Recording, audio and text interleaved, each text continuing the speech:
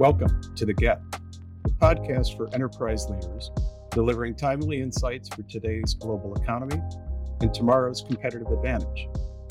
I'm your host, Chris Kane, President of the Center for Global Enterprise. Today, we're going to focus on restructuring business models in a U.S.-China decoupling economy. For the last 40 years, the United States and China, the two largest economies in the world, have been leading forces for global economic integration. Today, both are signaling their interest in decoupling major parts of their economies from the other. The impact on the global economy is to be determined, but the need for CEOs to assess the impact of this decoupling is immediate. In addition, the pandemic has driven home the danger of merely building business models that rely primarily on low-cost suppliers located half a world away. Business is now operating in a new global environment, reshaped by dramatic shifts in customer behaviors, regulatory restrictions, and capital markets. The enterprises that will succeed in this environment are the organizations that find new ways of doing business to develop happy and loyal customers. To discuss the challenge and perhaps the opportunity this decoupling presents to CEOs and business leaders, we sit down today with Doug Haynes, Managing Partner of Counsel Advisors, and Dave Kappos, Partner at Cravath, Swaine Moore, and former Director of the Patent and Trademark Office of the United States government. Doug and Dave, welcome. Doug, perhaps we can begin with you. You have worked a long time with business leaders and with CEOs in particular on a global scale. How serious an impact does a decoupling of the two largest economies in the world have on a company's business model?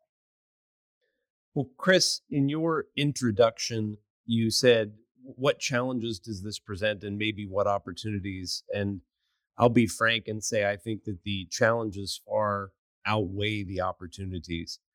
If we think about business as having maybe four components here, one would be the markets you serve. Another would be physical goods supply chain or value chain. A third would be services supply chain or value chain. And then the last, which has become much more important, is the software or the intellectual property supply chain. The decoupling of these economies and a lot of the knock-on effects of what's happening in the geopolitical realm at the moment have, in my view, almost entirely negative effects on all of the above. Let me take the stance of a U.S. company for a moment, but we could look at it from the perspective of a Chinese company or European company as well. While accessing the domestic market likely won't change, accessing other markets is going to become more expensive. It will simply cost more to reach other markets. There'll be more regulatory barriers. There'll be likely more need for intermediates to support your business model locally, and all of which adds time and cost. Similarly, supply chains that had been global over the last 2 or 3 decades are now fragmented. When I say supply chains, services supply chains, physical goods supply chains, and even software supply chains. That fragmentation also adds time and cost. The cost is not just in the form of increasing use of higher wage rate areas or higher factor cost areas, but there's also more loss and more storage costs and more transit-related costs. The markets are going to be more expensive for international companies, multinational companies. Markets would be more expensive to access other than home markets, and supply chains become more expensive to operate. Labor, goods, fees, and losses are all going to add up. So, as I said, it's very difficult to find something good in here. The area that I think is the least certain are the services and software supply chains. As consumers in the West, we're already feeling the impact of the disruption of physical supply chains. Delays, stockouts, higher prices on everything from energy to automobiles to even basic home goods. The sequence of recent events makes the services and software supply chains a little more interesting because we now live in a world where people who are not tied to physical assets can work very effectively in a remote fashion. And as a result, those supply chains are much more fluid. Dave, Doug mentioned IP, intellectual property, and the changing environment that represents to a CEO and their business model. But for the last number of decades, we've had what I would call, and you might have a different point of view on this, a harmonization of intellectual property rights around the world. With a decoupling economy, does the environment for a CEO dealing with their IP as a core business component change? If so, what's the impact going forward for a CEO in a decoupling economy between China and the US, who have huge patent portfolios? I would say it's probably a decoupling in the economies in general will manifest itself in the IP world. I'll give you an example.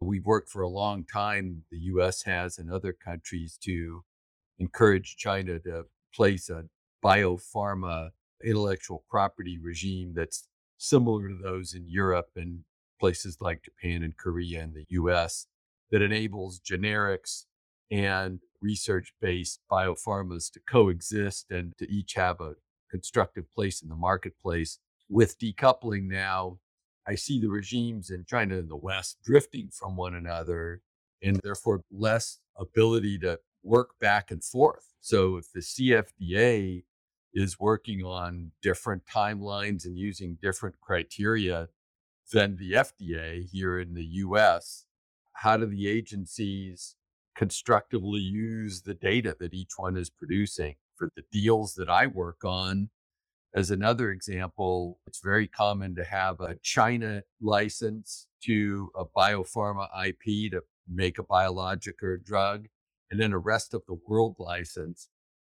But that then requires the trading back and forth of the two licensees of regulatory data, because if something happens with a drug in China, you need to know about it in the rest of the world in order to be able to reflect it for the benefit of patients and the safety of patients. If we can no longer have assurance of being able to move regulatory data back and forth, it's kind of chaos, actually. I'm not sure how we're going to manage that in the legal regime or in the business regime. So the sharing of data and information between countries in a decoupled economy or a decoupling world, the trust of the data being held by another country is going to now create another dimension for a CEO to factor into and make it very difficult to have a smooth operational execution. There are a lot of fundamentals. We touched on some of a business that are going to need to be reassessed and maybe even changed in a decoupling economy. But Doug and Dave, if you had to think of the top two aspects of a business that you would encourage CEOs to bear down on right now, given these trends of a decoupling global economy and perhaps a tension between the United States and China as it relates to regulatory compliance and regulatory oversight, what would the top two fundamentals of a business be that you would advise the CEOs to double down on? It's very difficult to pick two, but in the spirit of picking two, I would say risk management and supply chain robustness or security. And those are related, but they're different. Let me start with supply chain security. Supply chains got very lean over the last few years, and that was a very good thing in terms of productivity and efficiency, rapid movement of goods, services at a low cost. Events of the last few years have exposed just how lean those supply chains became, with very little redundancy, a lot of sole source agreements. Many supply chains just simply weren't robust. And not only did COVID expose this, but then now geopolitical instability and decoupling are exposing it further. And you can see the businesses that actually had built robustness into their value chain differentiated from those who hadn't. And the ones that had built robustness in look like higher cost operations now. Today, they look like operations that can actually deliver for customers. And I think we're going to see a return to a more robust way of management. I'm distinguishing risk management from having a robust supply chain because I'm looking at it from a financial point of view. The commitments made to shareholders, the commitments made to employees, the strength of the financial foundation of a company. The last few years have exposed companies who maybe carried additional costs, but they carried additional costs because they were managing for risk scenarios that other people just sort of looked at and said, well, it'll never happen. And then a lot of things that people couldn't imagine happening happened. And many companies were caught out, and some companies have even failed as a result. Dave, any thoughts?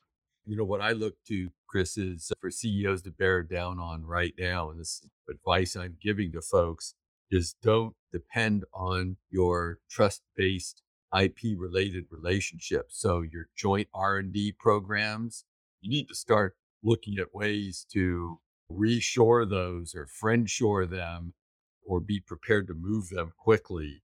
Tech licensing, joint ventures, if you've got those that you're working on or that you're currently using in China, as the countries decouple, you're going to have less trust and less assurance. The move data, knowledge depends on those JVs and tech licensing relationships and R&D relationships. If you have less assurance that you can move the stuff around, the products of those relationships, you need to be prepared to move the relationships as well. That's where I would have CEOs bearing down right now. The rise and value of intangible assets in business over the last 30 years has been enormous relative to the value of tangible assets. And I think, Dave, you and Doug both touched on the fact that things like software and IP are now, in many cases, the core assets of an enterprise. And the ability to both protect but deploy those assets with agility in a decoupled economy changes dramatically. Any thoughts on that? The deployment of intangible assets and not only their efficiency, but how you protect them in a more decoupled environment? I'm going to sound for a minute like I'm not a fan of the growth of intangible assets, but that's not the case. I was surprised when I did a little research and found that, and I'm going to use US data here again, US publicly traded companies. If you go back to 1980, where the rise of intangible assets in the business model began, 80% of US publicly traded companies produced a profit consistently, meaning that they were basically profit producing enterprises. If you roll that forward to 2020, US publicly traded companies, only 20% produce profits routinely. Over this period of time, as intangible assets have grown as the core of business, growth has been prioritized over profitability very dramatically. The reason I raise this is that I think that this intangible asset economy we live in carried with it a real change, that it goes beyond just what the company delivers and what the nature of the employees are, but also what the basic proposition to shareholders has been. I do think, and I'm sounding a little doom and gloom as I say this, I do think that same period of time was the period of time when the economy and companies truly globalized. And it isn't surprising that growth was prioritized over profitability when the building of intangible assets tends to wash through the income statement, not get registered on the balance sheet. So it's a very, very different model. I think what we're seeing in the market just in the last few months is a reflection of a return to attention on profitability and a belief that long-term growth will not continue at the rate that it has been.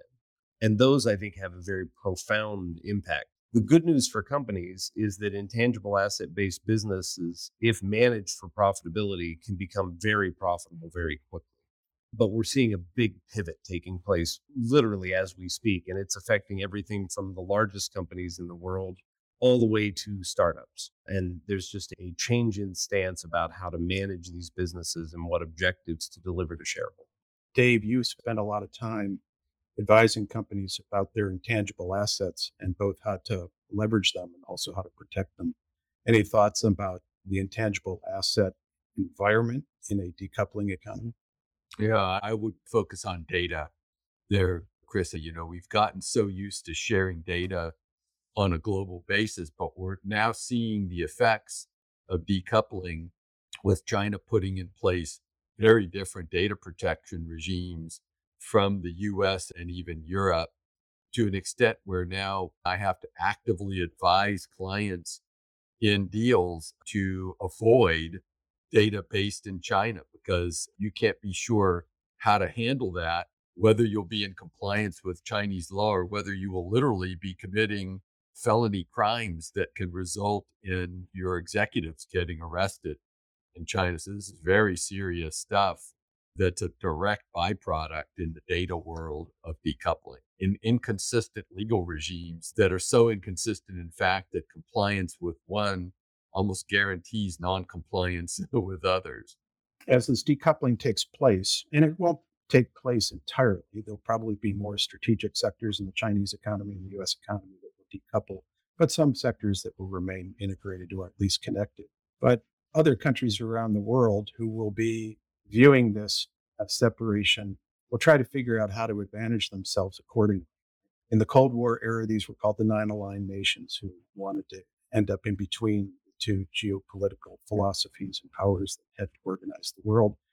And now maybe we have an economic Cold War, and non-aligned countries or countries will want to be able to make the best of both the US and Chinese economy.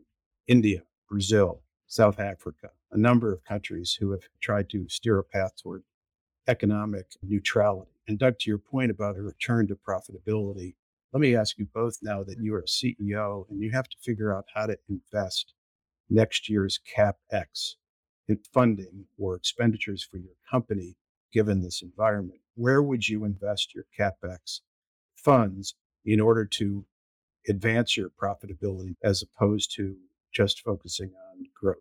I think the answer is really different depending on the sector you're in and the nature of your model. So for a natural resource company or a heavier manufacturing company, you get a very different answer than you would get for, say, a software company. I do think there are a couple of common themes. I think we're going to see countries with more stable political environments and more stable international relationships become a lot more attractive. So as an example, and I'll take the software end of the spectrum. If you were to look at the growth in programming jobs, particularly in what you would call more modern platforms like AWS and .NET, Eastern Europe captured an unfair share of that growth over the last 5 or 10 years. If you've got any application that is written native to AWS, you can more or less bet that you've got programmers from Russia and the Ukraine somewhere in that code, because on a cost quality basis, it's been such an advantaged group. We're seeing right now flight from those countries in two forms. One is companies pulling out, and those range from US companies to European companies to even Eastern European founded third-party consultants that are software producing are diversifying and moving out of those countries. And then second, we're seeing programmers flee on their own. It is estimated that Russia has lost 100,000 programmers who have simply left Russia without their companies having left, because of what I mentioned before, with the ability to work remotely and developers having access to development environments that are fully remote. 100,000 developers have just individually abandoned their home country to work somewhere else. That sort of instability is going to be a very big deterrent for investment from countries that are geopolitically unstable or viewed as countries that can become unstable. So for an example, I'll use Eastern Europe again. At the moment, Armenia is a stable alternative to Russia, but I think the fear of Armenia becoming unstable in the future will keep it from enjoying much of next year's growth. Dave, intangible assets are characteristically profitable. Any thoughts about this return to profitability, and if you were investing CapEx money, where you would do it given the environment we're seeing? Yeah, high margins continuing for IP heavy companies in the 70% gross profit range or higher, which remains enviable. What I am telling companies in terms of investment is that right now it needs to be on people and projects that are not dependent on countries that are decoupling. Because if you have dependencies on those countries, you've got really risky dependencies to deal with. And of course, IP is all about, the result of people's minds, the things people think about and work on, whether it's programmers or scientists. If they're in China and their thinking is going to be captured there and the results of it not useful outside of the country, you have to ask yourself the question of what value you're getting from further investment there. And planning ahead in a decoupling world, not even that far ahead, just next year, would tell you ought to be really careful about making investments and putting your investments in places where you're confident you'll be able to use them. Well, the environment for CEOs and business leaders clearly is trickier than it was 5 years ago. And it seems to me that it's only going to get trickier going forward, at least for the foreseeable future. Thank you both for your thoughts and insights today.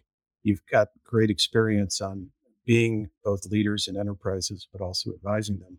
But before we close, we like to use the last minute to give our listeners some strategic insights to think about, and we call it our emerging critical issues moment.